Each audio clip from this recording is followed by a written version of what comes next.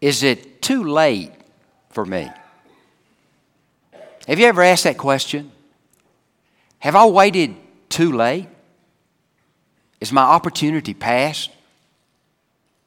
Have I messed up so much that I'm not usable to God? Have you ever wondered, is it too late for me? Let's go to the Lord in a word of prayer. Father, I pray that you be with us this morning. Oh Lord, there are many things that preoccupy our mind, that draws us away. But Father, we have set these few moments aside to be with you.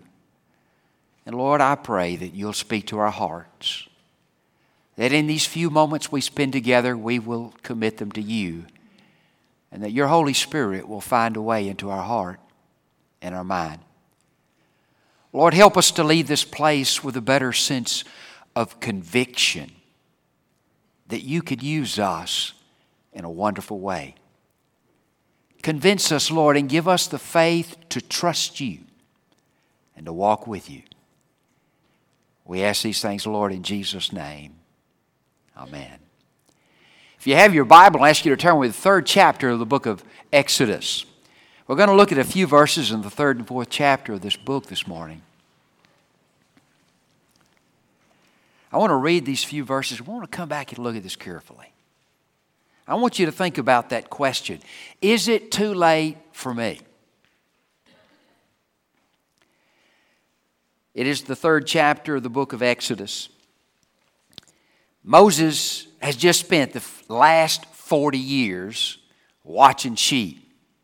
Now, I know, guys, sometimes we get bored. You ever get bored? I can look around the room. I can see boredom.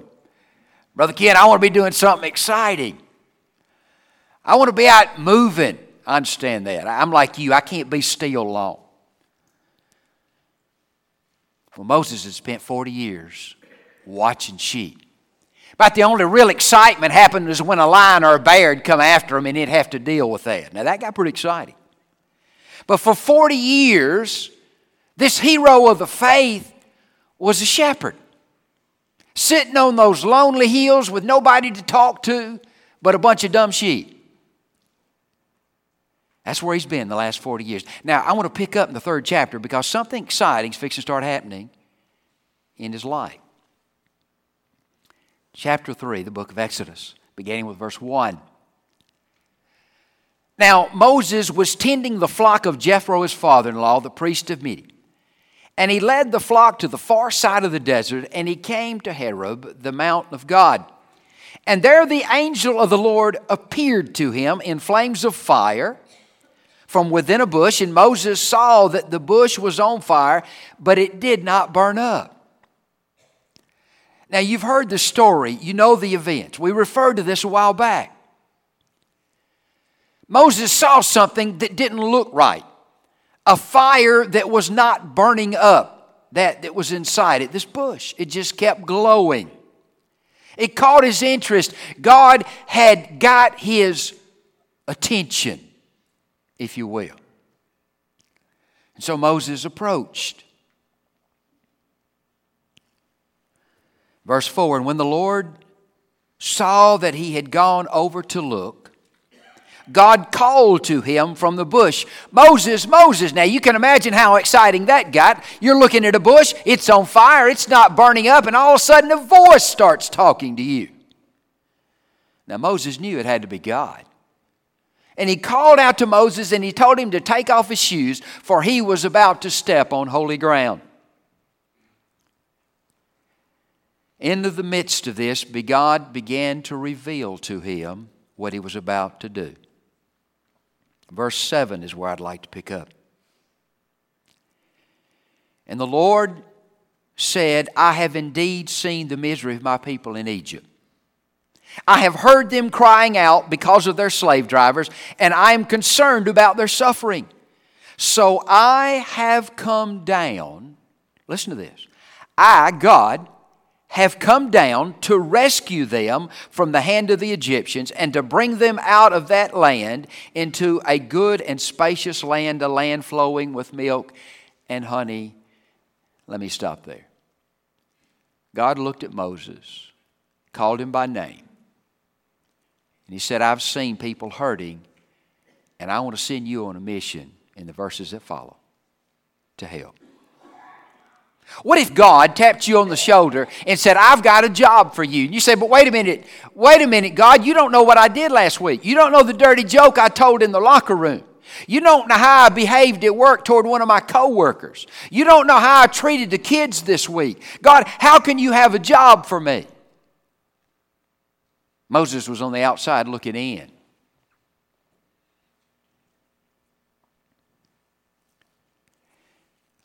He goes on. I'm going to pick up at verse 11. No, verse 10, I'm sorry. So now go, I am sending you to Pharaoh to bring my people Israel out of Egypt. Can you imagine that? God taps you on the shoulder and he says, I want you to go to the biggest, strongest kingdom in the world and set all of my people free from the most powerful man in the world. And here Moses, he's a sheep herder. He's got a stick in his hand. And God says, I've got a job for you, and it's a big one. But Moses said to God, who am I that I should go to Pharaoh and bring the Israelites out? He said, God, listen, I'm a nobody. I'm not qualified for this job. God said, I'll be with you. And this will be a sign to you that I have sent you. When you have brought out of Egypt, you will worship God on this mountain. And Moses said to God, suppose I go, the Israelites will say to me, the God of your fathers has sent me to you, and they will ask me, what is his name? Then what shall I tell them? Now guys, it is one lame excuse after another why he doesn't want to do what God's told him to do. They won't listen to me. Who do I tell them sent me? My people are not going to follow me. Chapter 4, verse 1. Moses answered, what if they do not believe me or listen to me? And they say, the Lord did not appear to you. I don't deserve their attention. God said, what's that in your hand? He said, well, Lord, it's a staff, it's a stick. He said, throw it down. You know what happened? He threw it on the ground. What happened to the stick? It turned into a serpent. Moses jumped back. I don't know about you, but I'd have jumped back twice. And God said, reach down and pick it up by the tail. I'm glad he said that, because if he'd have said by the head, me and Moses both would have left it alone, right? So Moses reached down, picked it up by the tail, and it became a staff again. He says, this is just one of the signs I'm going to give you to help authenticate you in the eyes and in the lives of the people of Israel and of Egypt. Now, we could spend a lot of time on these verses this morning. I wanted to set the pace for you about what God's Word is saying and how it affects His life. Let's stop for a moment. Sometimes in the midst of their pain and their shame, people ask the question, is it too late for me? Is it too late for me? Have I messed up so bad God can't use me? Guys, it's never too late. God frequently uses broken people to accomplish His purposes on earth. It is usually the one that thinks he is God's gift to the world that God can't use, not the one who's messed up and realized his limitations. God used Moses, who you would later discover was a murderer. Accidentally? Yes. But a murderer. He used Jacob the liar, Rahab the prostitute, and Jonah the rebel, just to name a few. All of these were those who had messed up. And yet God used them.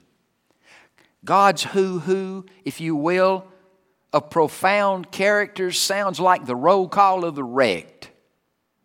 They're just a bunch of folks that messed up, but would find their way. The truth of the matter is you have to get lost before you can get saved, someone once said. That means you have to realize a need before you can learn to depend upon God. Most of us don't like to ask for help. Whatever needs to be done, we won't be able to do it ourselves, right? I don't want to ask for no help. So we tackle things that are too heavy. We do things that are too big. May mess them up, but we try to do.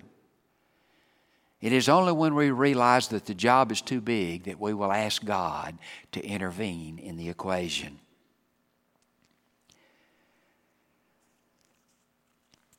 Only the true broken person can understand the reality of John 15:5, where Jesus says, apart from me, you can do nothing.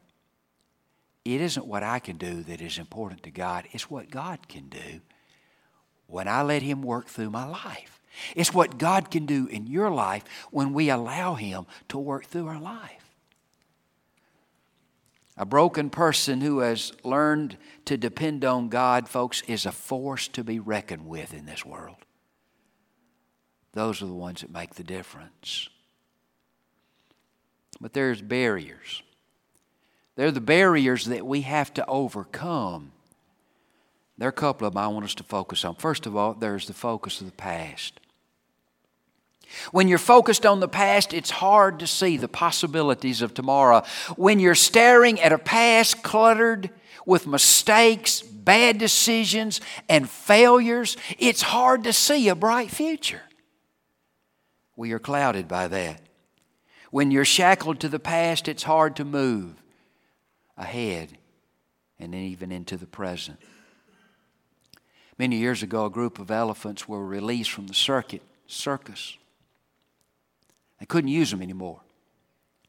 They'd used them for years. But no longer could they chain or tie these elephants. They could not be corralled, if you will. Well, I said, Brother Ken, that's understandable. Elephant break anything, can he? But for years, you could tie these elephants with a single little rope, a little thread almost. Tie it to the post and the elephant just stand there. Something happened. At this particular circus, a fire broke out.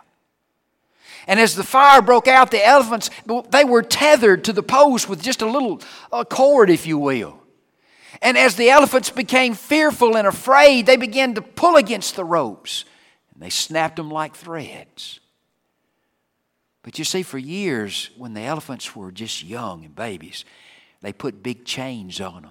And they tied them to the post. And those young baby elephants, they'd pull against those chains and they'd stretch. But they couldn't break them. They couldn't move them. They were too big for them. They became convinced they could not break free.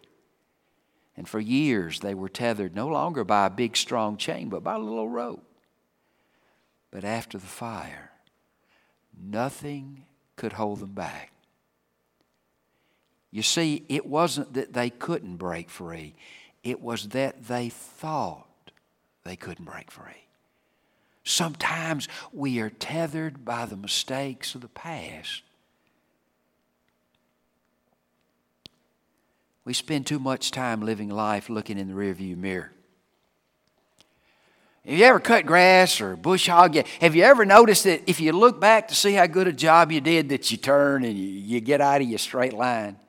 I know none of you ever cut grass, right, guys? Well, if you ever try, you'll notice if you look back, your line gets crooked.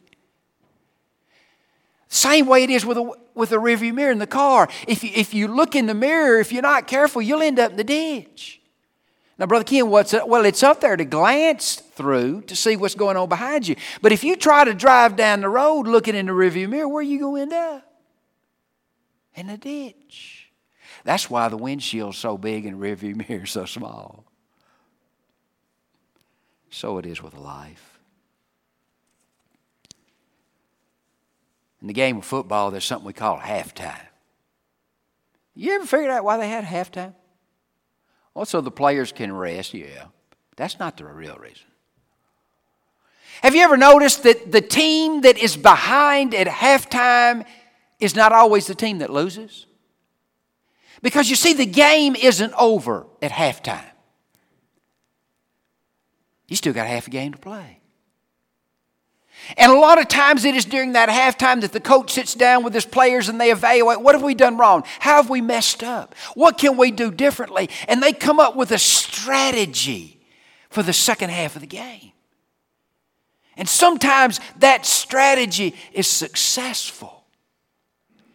You see, the game's not over till the game's over. So it is with life. Moses was 80 years old. Now he's going to live to be 120. But he's 80 years old.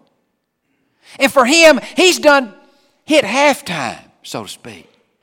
And God has called him into the locker room, so to speak. And he said, we've got a new mission here. We're fixing to do some things differently. And a new strategy is determined.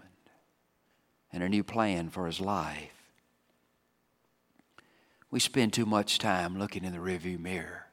And we deal with the barriers of past mistakes. There's the whispers of Satan. I believe the devil was whispering in Moses' ear when God said, I'm fixing to send you to go bring my people out to a promised land. Moses had in his ear the devil whispered, you can't do that. Your life's messed up.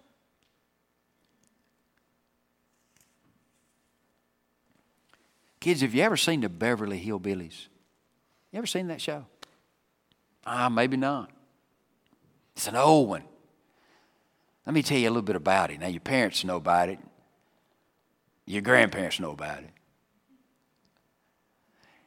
Here's a group of a family. A father, 2 kids, grown pretty much, and his mom. And they live together in the Ozark Mountains, and they strike oil.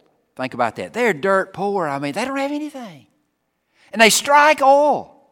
And so the whole storyline is, after they strike oil, they load up in their big old, beat up old piece of a truck, and they drive to Beverly Hills. They bought them a new place to live in. Now you can imagine how much at home and how much they stood out in Beverly Hills, can't you? Out there with the movie stars. And the whole storyline is they moved to Beverly Hills and they've got all the things that money can buy, but they don't even know what they're for. Jethro thinks that the swimming pool's something to wash the car in. What's my point? They moved locations, but they didn't change. We can move locations and still not change. We can listen to the devil that we can never do any better, and we will stay the way we always have. That was the problem with the Israelites as they wandered in the Promised Land. In their mind, they were still the slaves they had been for most of the last 430 years. And they couldn't move forward. They were shackled to their past, and the devil was whispering in their ear, you will never do any better than you've already done. And they bought it. They bought it.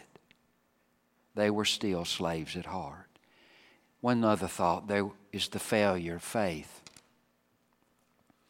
The Israelites remained tethered to their past because they failed to do what Hebrews chapter 4 verses 1 and 2 do. I want to turn to that. I didn't give it to them upstairs, but at Hebrews chapter 4, write this down if you're making notes. Hebrews chapter 4 verses 1 and 2. It is referring back to the Israelites wandering in the wilderness. Therefore, since the promise of entering into his rest, God's rest, still stands, let us be careful that none of you be found to have fallen short of it. For we also have had the gospel preached to us, just as they did. Now here's the key. But the message they heard was of no value to them, because those who heard it did not combine it with faith. Faith is believing something is so that hasn't happened because God says it's so. Think about that with me for just a moment. Faith is believing something that hasn't happened yet because God says it's so. God says it's going to happen. You follow me? Have your parents ever said to you, July the 4th, we go into the beach? Or June the 6th, or whatever it might be. And you go to school, kids, and you say to your friends, hey, in June or July, we going to the beach. Are you there yet? Have you loaded the car yet? Do you see the shoreline yet? No. But you're going because Mom and Dad said, we're going. You follow me? That's faith. In your mind, you're already there. You've already picked out what you're going to wear and what you're going to take. You have accepted the future by faith. Faith is always an action. That's why we're told to walk by faith and not by talk. Think about it. God is not interested in your amen, but in your action. If you want a bag of cement to become concrete, you have to add water to it. And if we want things to happen in our life, we have to add faith to the Word of God and His promises to you and I. We have to believe it and step out upon it. As a young girl or boy, many of us had dreams about what we were going to do with our life and what was going to happen. We have those dreams for our kids, and maybe we've come down the journey a ways and it didn't turn out quite like we hoped, and things didn't work out quite like we wanted, and we've kind of come to the conviction, it's too late for me. But it's not. People of Israel, when they were set free from Egypt, could have walked to the promised land in 35 days. It took them 40 years to get there. Because of their lack of faith, God had to put them on hold. Life has its way of throwing a curveball at us. We can't change the past, but God can forgive our past and help us write a better future. It wasn't too late for Moses, and it's not too late for you. Now, my time's almost gone, but I want to go back for a moment. There are the possibilities God can achieve. Now, we see the things that stand in our way. Looking back, Satan's whispering in our ear. We see these things that hold us back. But what can God achieve in our life? Bad decisions can cause our lives to veer off course, not for 1 year or 2 years, but sometimes for decades. It could cause us to veer off course from God. That's what had happened to Moses. In Acts chapter 7, verse 22, it says Moses was a man of power in words and deeds. But later he argues with God, God, I can't speak. I stutter. At one time he could. At one time he was good at it, according to Scripture. Something happened in Midian. He lost his faith. He lost his hope. He lost his conviction of his potential. 40 years watching sheep may do that for you. I don't know. But he had thrown in the towel and give up and quit. He looked at God and he thought, God, you got the wrong man. You got the wrong man. But the issue is, if God's got the right man, he thinks he's the wrong one because he realizes he can't do it. Only God can. It's the guy that thinks he's God's gift to the world that's the wrong man. Not the one that he realizes he's useless without God. A quick summary of the story. Moses had been trapped, if you will, in Midian in the desert for 4 decades. He thought he had passed. Folks, don't be trapped by your circumstances or tripped by your troubles. Dare to hope. Dare to believe that God is not through with you just because a few years have passed by. The story of his journey,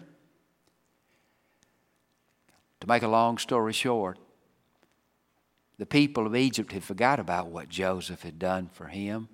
And the ancestors of Moses had been turned into slaves. Why? Because the Egyptians were afraid of them. They lived there in their land and they were outnumbering the Egyptians. And so when the Pharaoh came to power and he looked around and he said, these foreigners are more than us, he turned them into slaves.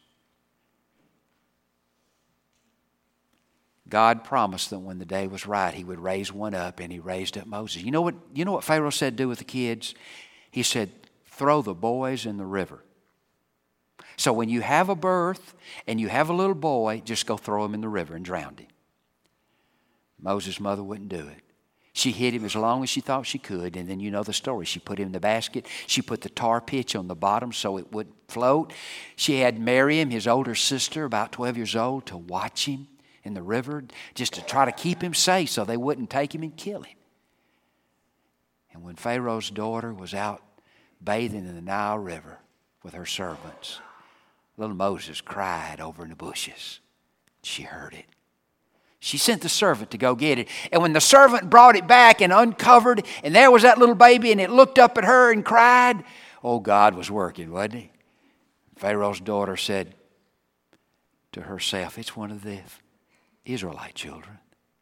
And she wondered at first how she had no children. And old Miriam came up, do you want me to get somebody to take care of the baby for you? You know the story. And she said, yes, I'll pay them to take care of it. And so she went and got Moses' mama. She didn't tell her it was his mama. And so for the next several years, Moses' mother raised Moses for the princess. And Moses lived in the palace. And Egypt ended up paying for his education, his training, his lunch, everything.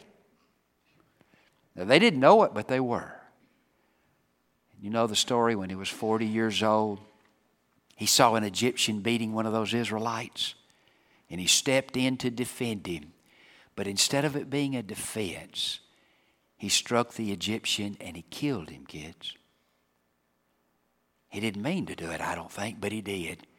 The Bible says he dug a hole and he hit him in the sand. And he looked around to see if anybody was watching. And he thought he was clear. But he wasn't, because in a day or so, a couple of the Israelites are fussing, and he steps in to be a mediator. After all, he's a big man. He's Prince of Egypt. He is Moses. And they say, you're going to kill us like you did the Egyptians. And fear struck his heart because he'd been found out. And the Bible goes on to say that when Pharaoh realized this, he sought him to kill him, prince or not. He had killed an Egyptian. And Moses ran for his life. That's how he ended up in the Midian desert. But God walked with him every step of the way. You see, Moses felt like it was too late. After all, he was a murderer. He had taken a man's life.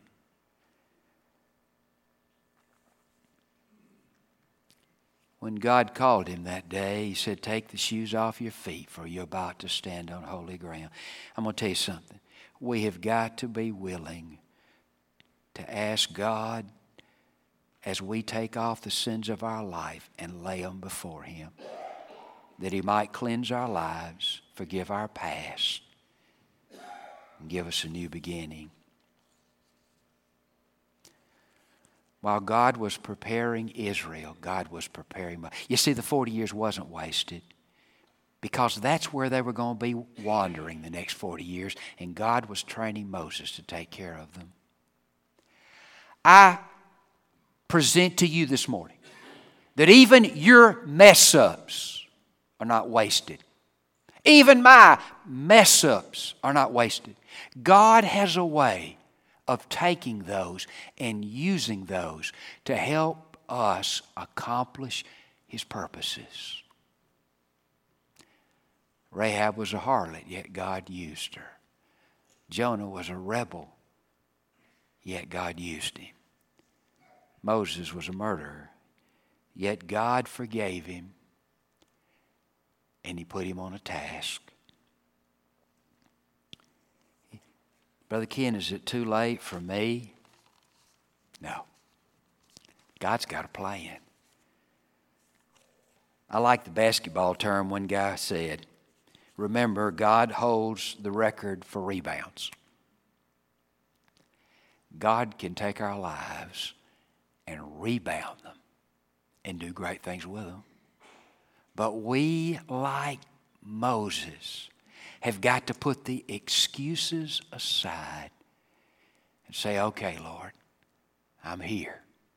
And the Bible says that Moses took his wife and his boys, and he went back to Egypt because God had a mission for him.